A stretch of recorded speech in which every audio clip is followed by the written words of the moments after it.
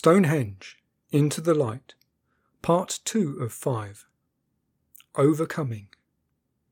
Hello, I'm Mark Zaretti, and this is the audiobook version of this feature-length documentary. This story continues in the morning, sat down for breakfast in the camper van at Stonehenge campsite, the 15th of November 2022.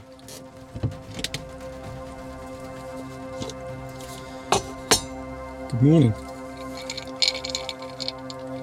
So, I'm just sorting out breakfast. It's a particularly wet and wild day today.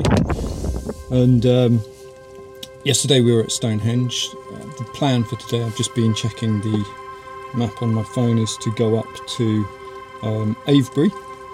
I've also been looking at the weather and it doesn't look good. But we will not be deterred. I wasn't going to say anything about this really. This isn't something I intended to discuss in this documentary, but I think it is highly relevant. I film on a GoPro, just a really simple, easy to use camera, practically bomb proof. I mean, these things get attached to motorbikes and BMXs and thrown down the side of mountains. They're waterproof, they're drop proof, and there's really just one button: start recording, stop recording.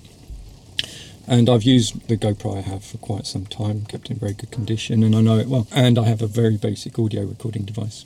Yesterday I started introducing some rather unsavoury characters. The leader, original druids, and the ones on higher dimensions that they're all aligned with. And I also talked about things like black magic, and the use of black magic to allow these characters to move between dimensions. Maybe this is getting ahead of ourselves in this documentary, but it's relevant and I'll mention it now. This still goes on to this day. Now, what I found is when I talk to camera, I've done a lot of videos and I've done a lot of public presentation, and it comes easy. I normally know what I want to say and it comes out without lots of pausing and kind of brain fog. Now, when I arrived at Stonehenge yesterday, in the morning it was nice and clear, there was no one there, and it was very misty but beautiful. So here I am at Stonehenge. I've arrived quite early and you can just see it there in the background, and it's a very misty day. I had to wait till 9:30 till the park opens, and then I moved my van round to the public, kind of the main car park, paid my money and came in with the camera equipment. From that moment forwards, I really struggled. It was like there was some kind of an oppressive presence or force trying to give me brain fog, and so I really had to kind of keep going back to my notes, which is not like me at all. When I look back at the footage, I'm thinking, yeah, the stuff I said is all relevant, but the way I was talking was very kind of staccato and very suppressed. But what really clinched it for me was that I actually had to stop recording. I said yesterday that I left the park because there were too many people and I wanted to take a step back and be more free to speak. That's true, but there was another reason. The camera itself was just locking up. It was not behaving, it wouldn't stop recording, it wouldn't start recording. When I had stopped it, I couldn't start it again. I changed the batteries, I switched it off, reset it. It was like it was being interfered with, and the word interference in the work I do, this comes up a lot, and it's a way of referring to when a person or an object is being messed with by things unseen, and you could label it as magic or spells or pulls or hexes or black magic or any of these things, but really it just means that in some way something intangible, something that we can't necessarily understand on the physical, is being done to mess with said person or object. So I left Stonehenge, came back to the van, and in the peace and quiet of my van I was able to, in the same way I get information that I'm sharing with you in this documentary, I was able to find out what had been done and remove these blocks and these, let's just call them curses, upon the equipment. And then the GoPro started working fine. And since I've been here, I've noticed, the lights in the van will start flashing inexplicably, and things like this. I was out walking the dog in the night, because I sometimes like to, just before going to bed, give the dog a walk and stretch both of our legs, and I heard something whoosh over my head, probably only 2 or 3 meters above, but it didn't sound like a drone, it didn't sound like a craft that I recognised, it didn't sound like an animal. It had a very unusual, almost electrical sound to it. Now, I've got no idea what it was. I couldn't see anything. It was a clear night sky. I've never experienced that before. There's definitely something going on here. Whatever it is, it seems to be that they do not want this video to be made, which just spurs me on even more. So whether the weather is seemingly against us or whether there are forces seemingly against us, I am absolutely devoted to speaking the truth, and I will not be stopped from speaking the truth. I know some of this maybe sounds completely crazy. You know, if I'd heard myself speaking these things or someone else talking like this years ago, I probably would have dismissed them as a whack. And I think that's partly how we've been conditioned to think about people that speak up about things that are maybe not mainstream, is we're too quick perhaps to label them as either a wacko or a conspiracy theorist. But if you'd walked the journey that I've walked over the last 20 plus years, you'd probably be sitting in this seat saying the same things that I am. We need to open our minds. We need to, maybe mind isn't the right word actually there, but we need to be more conscious and perhaps less reactive. But it's in that stillness of observing rather than reacting in terms of intellect and habit and thought and prejudice and all of these things. But it's in that stillness where we can have an inquiry into the nature of things. So the plan for today is we're going to go up to Avebury and we're going to look at the stones there, which I can tell you now is going to be, it's quite interesting why they're there, what their purpose was, and it ties in with Stonehenge. As I'd said, and as you'd seen on my sat-nav, the plan was indeed to head straight to Avebury, as time was limited. But as I left the campsite, though it was still raining, I saw this amazing rainbow. Ignoring the weather forecast, which was for non-stop rain, I followed my intuition, and instead of heading to Avebury, I went in the other direction, back to Stonehenge. Though it was very cold, sure enough, as I arrived, the sun broke through the clouds, providing an unexpected chance to share with you what the rain had prevented the day before. Okay, we've had a fortunate break in the weather, so I've returned to Stonehenge, and you can just see it, it's way off in the distance there. It's actually less than half a kilometre, but it gives you an idea of how small it really is in the grand scheme of things. Why? After 700 years of using the year clock to organise and coordinate their biannual meetings with the leader, why did the Druids then place these megalithic stones in the ground? What had changed? Well, in order to answer this, you need to understand that the council on the third dimension, these 12 Druids that govern different lands and would congregate here twice a year, was part of a much bigger chain of command. In fact, these 12 were the lowest rung of the ladder. There is another council of 12 on a much higher dimension, and even higher up than them is another council of 12, and above them a third council of 12. So this was the lowest of 4 rungs, and above all of them is the leader. Affairs on Earth had evolved quite considerably. There was much more interest in humanity as things were evolving and in the third dimension. And so the leader was increasingly having to give his attention on higher dimensions to govern things there as well. And with this chain of command, although the third dimension and humanity were the primary focus of his manipulation and control, he needed to delegate. Now, with the exception of Pan and 1 or 2 others, who he really trusted because they were either directly in his bloodline or had proven their loyalty, he didn't want to give the technology that he used on himself and allowed Pan to use to those others. This technology that he used allowed him in person, without the aid of craft or anything, via black magic, to come down via these interdimensional tunnels. That's extremely powerful technology, so he wasn't about to hand it over to people that he didn't trust so well. So he said to his generals and those that were going to start governing the third dimension in his stead, if you're going to go down there, you'll do it my way. You're not going to have this personal technology, you're going to use craft. And he turned to those 3 races who were represented by some of the Druids down here, who were the extremely technologically advanced ones, having also been involved with Atlantis. And he leveraged his alliance with them to gain access to their flying craft technology. And so it's actually the craft that were used to escape from the destruction of Atlantis circa 12,000 BC that were actually employed to bring his delegates down to this site so that they could run the biannual meetings and help govern the third dimension with the Druid Council. So what we're looking at when we look at Stonehenge is actually an interdimensional airport. And the stones were necessary infrastructure to support the arrival and departure of these interdimensional craft. So how did they construct this? This is one of the biggest points of speculation. Did they drag these 26-ton stones on rollers across undulating fields and through woods? It seems far-fetched, really. Now, this stone part of the construction was done about 9000 BC, much earlier than actually is believed. When you go through the tourist place and they show you the timelines, Stonehenge seems much, much younger than that.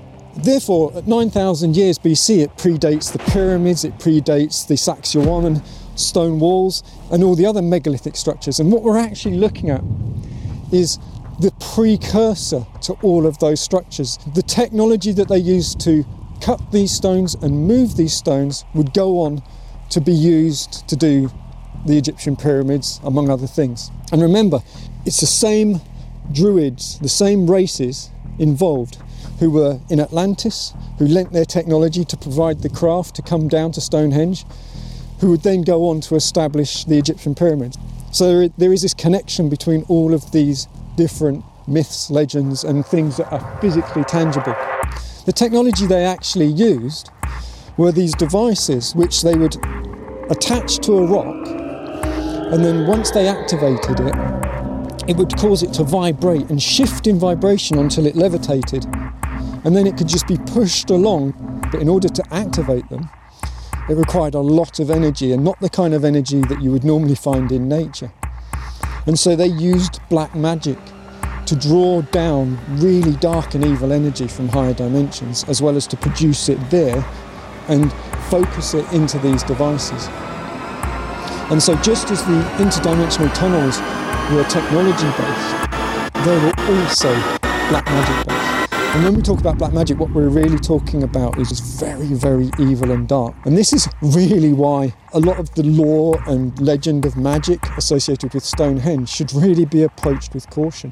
Because all magic ultimately is an attempt to interfere with or go against nature. So there weren't hordes of horses and men and rollers and all of these things. It was very, very simple. But before they could move these boulders, they had to cut them. They didn't just find all of these perfectly rectangular boulders. And when you look closely at these rocks, they've got tongue and groove joints, they've got pegs, they've got holes. All of these features were hewn from the rock using another device. It was similar technology. Again, it worked on sound vibrations. You had this device that you attached to a hard stone. Carve this hard stone in the usual way using hand tools to make a sharp blade. And then you would attach this resonating device to it, and it would cause it to vibrate, and those vibrations would allow it to cut through stone almost as easy as a knife through butter. And so that's how they were able to shape all these stones with ease. And then once they'd cut them, they could then levitate them and just push them along to arrive at their destination. And this is exactly how the Egyptian pyramids were built. With the Egyptian pyramids, they were travelling over sand a lot of the time, so they had to pour water down to solidify the sand. But it was really quite straightforward. Now, to us, this seems like ridiculously advanced technology, but life on higher dimensions is ancient. And so they were doing this 12,000 years, 14,000 years BC in Atlantis. And this is why we can't understand, or we speculate that they carved these rocks using bronze tools and dragged them across the ground. I don't know which is more far-fetched. The idea that there might be more to life than just this, and that there may be ancient technologies, which are after all depicted in petroglyphs and hieroglyphs across the world, or that somehow people managed to drag these rocks tens or hundreds of miles using just brawn and rough rope. You decide. So why have they built the infrastructure the way it is? You have a circle of sarsen stones, and then within that you have the trilithons, which are the taller sarsen stones with the caps across the top. The sarsen stone circle itself had the capstones as well. Now these two parts are the key infrastructure to do with bringing in the craft and allowing the craft to leave. But they also still needed a way of tracking the day so that they knew when the meetings would be. And at this point, with these big stones in place, the Aubrey holes and the Y and Z holes and posts were quite outdated and harder to spot because of all these other stone structures. And so what they then put in place was the blue stones to act as the markers for the year clock. They'd upgraded their system. They then started using the north and south barrows as elevated posts from which they could act as sentries to make sure that no one was in the stone circle when it needed to be used, and also to get a better view, because once they'd elevated the site using stones, they needed to have points of elevation from which they could perceive with ease. So why this open horseshoe, open into alignment with the heel stone, and then the surrounding ring, which is slightly lower? It doesn't make sense when you look at it from the ground, but imagine coming in on a craft, down the avenue, in a direct line with the heel stone into the horseshoe. The horseshoe is elevated, and it's to do with the trajectory of the craft. These craft didn't drop down, they came in, because they came from higher dimensions, swung around as they dropped in vibration, and then came on a very specific trajectory as they exited the wormhole, over the heel stone and into the horseshoe. And so they had to be able to fly over the outer ring of stones and come into the horseshoe to rest, which is why the outer stones are lower than the horseshoe. But there's something really important that we need to understand. If you bring energy from a higher dimension down to the third dimension, it's dangerous.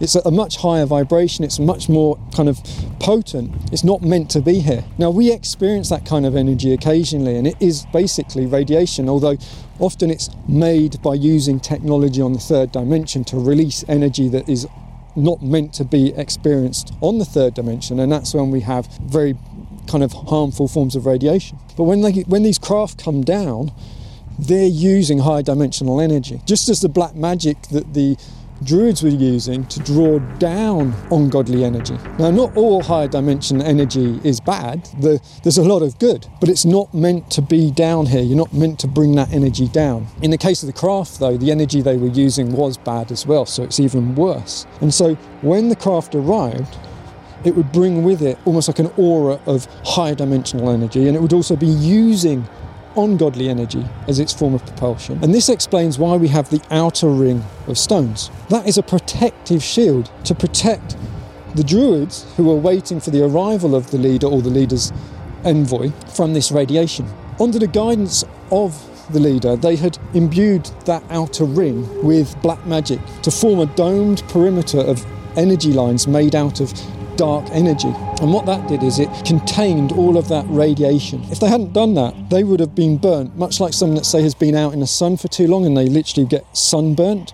As an aside, you may want to ponder, why is it that if we evolved supposedly on this planet, under that sun, why does it burn us if we get exposed to it too much? That's worth considering. But that's way beyond the scope of this particular documentary, but I will be explaining it in the books.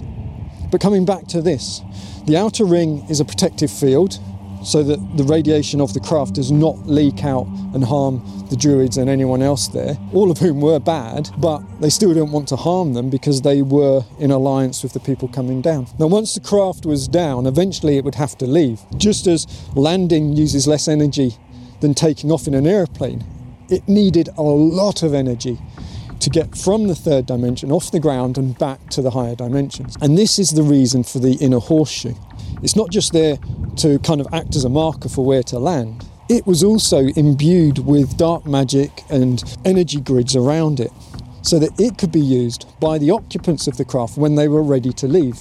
They would get back into their craft when it was time to go, and they would invoke powerful dark magic to draw down demonic, ungodly energy from a massive reserve that they had created on higher dimensions.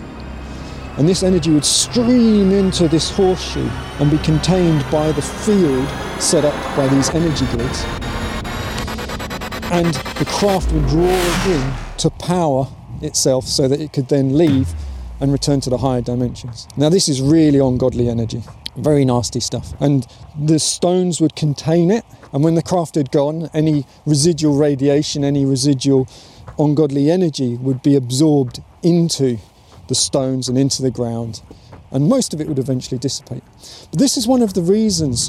What we've got to understand is these races that were here to manipulate humanity, to control humanity, subdue us, to keep us in the dark, they weren't good. But all of this bad energy that would accumulate partly through their black magic and through the arrival of the craft, was actually nourishing to them, because they themselves were bad. What they were doing was bad.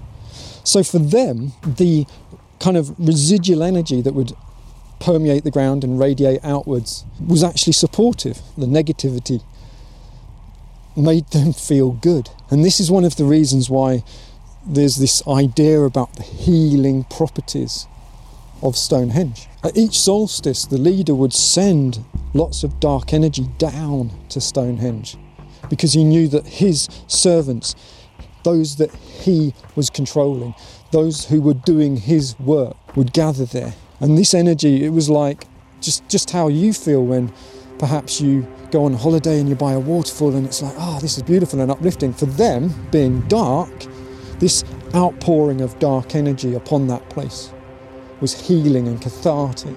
And the healing for them was real, because those who have turned away from the light cannot be healed by the light, but they could get nourishment and feel revitalised, and their bodies, which are the lowest part of them, would also benefit. This reservoir of ungodly energy on higher dimensions was actually managed and maintained by one of the higher councils, because they were collaborating with what was happening on the third dimension. So they would know that there were craft coming, they would know when to build up the energy reserves to allow this kind of interdimensional transportation. Now, just to give you an idea of how different these craft are to what we're familiar with, like flying aeroplanes and helicopters and balloons and stuff like this. To get from the higher dimension where they left and to arrive here was about a 2-minute journey. And it's really understandable why people might think of these things as UFOs. I'm going to talk about how their propulsion systems actually worked and how they jumped between dimensions. But they were disc-shaped. The archetypal original idea of a UFO was a saucer or a disc. But they were not UFOs. They were interdimensional craft coming from Earth on a higher dimension to Earth on a lower dimension. The idea that we are one of many, many planets floating through space, being visited by UFOs from other planets and other galaxies and other systems, has been deliberately encouraged and propagated to hide the truth. These aren't visitors from another planet. These are visitors from this planet. But if people understood that, if people knew about higher dimensions, then they would start to inquire in that way, and the truth would become known. But the leader and his councils do not want humanity to know the truth. So to cover up any awareness of these craft, the idea that these craft come from other planets has been propagated. The UFO ideology is a huge distraction. They're not visitors from another planet. But if everyone's looking out across the heavens to other planets and no one's looking up at what's happening on this planet, then we'll all stay in the dark. And so this is why the UFO arena, which is fascinating, is becoming so mainstream and so, if you like, it's another hoax, it's another smoke and mirrors. So going back 9,000 BC, interdimensional craft from higher dimensions of Earth started landing here, bringing envoys of the leader to teach, lead and guide the council on the third dimension. So why were they saucer-shaped? This is all to do with the form of interdimensional shifting they used.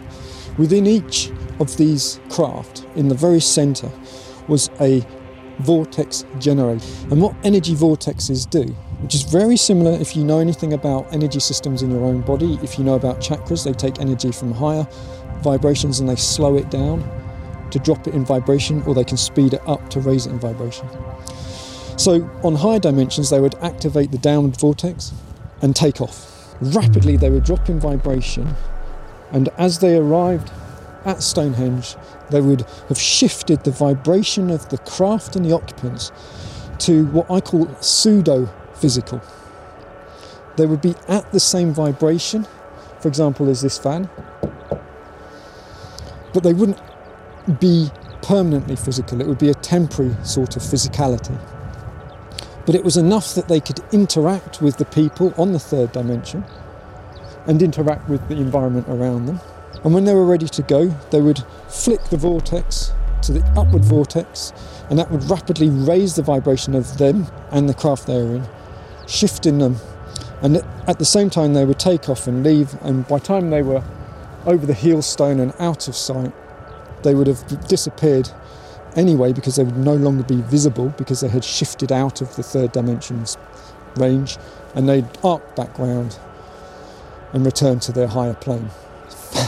It's unbelievable, and yet this is what has been going on for thousands and thousands of years. So the reason why the craft is saucer-shaped is because the outer rim of the vortex is a circle emanating from this central point. So if you have a central point and you draw a circle around it, you have a saucer or a dish shaped. And the field wasn't flat, and therefore the shape of the craft was to mirror the shape of the vortex. That way all of the craft is within the vortex and everything gets shifted.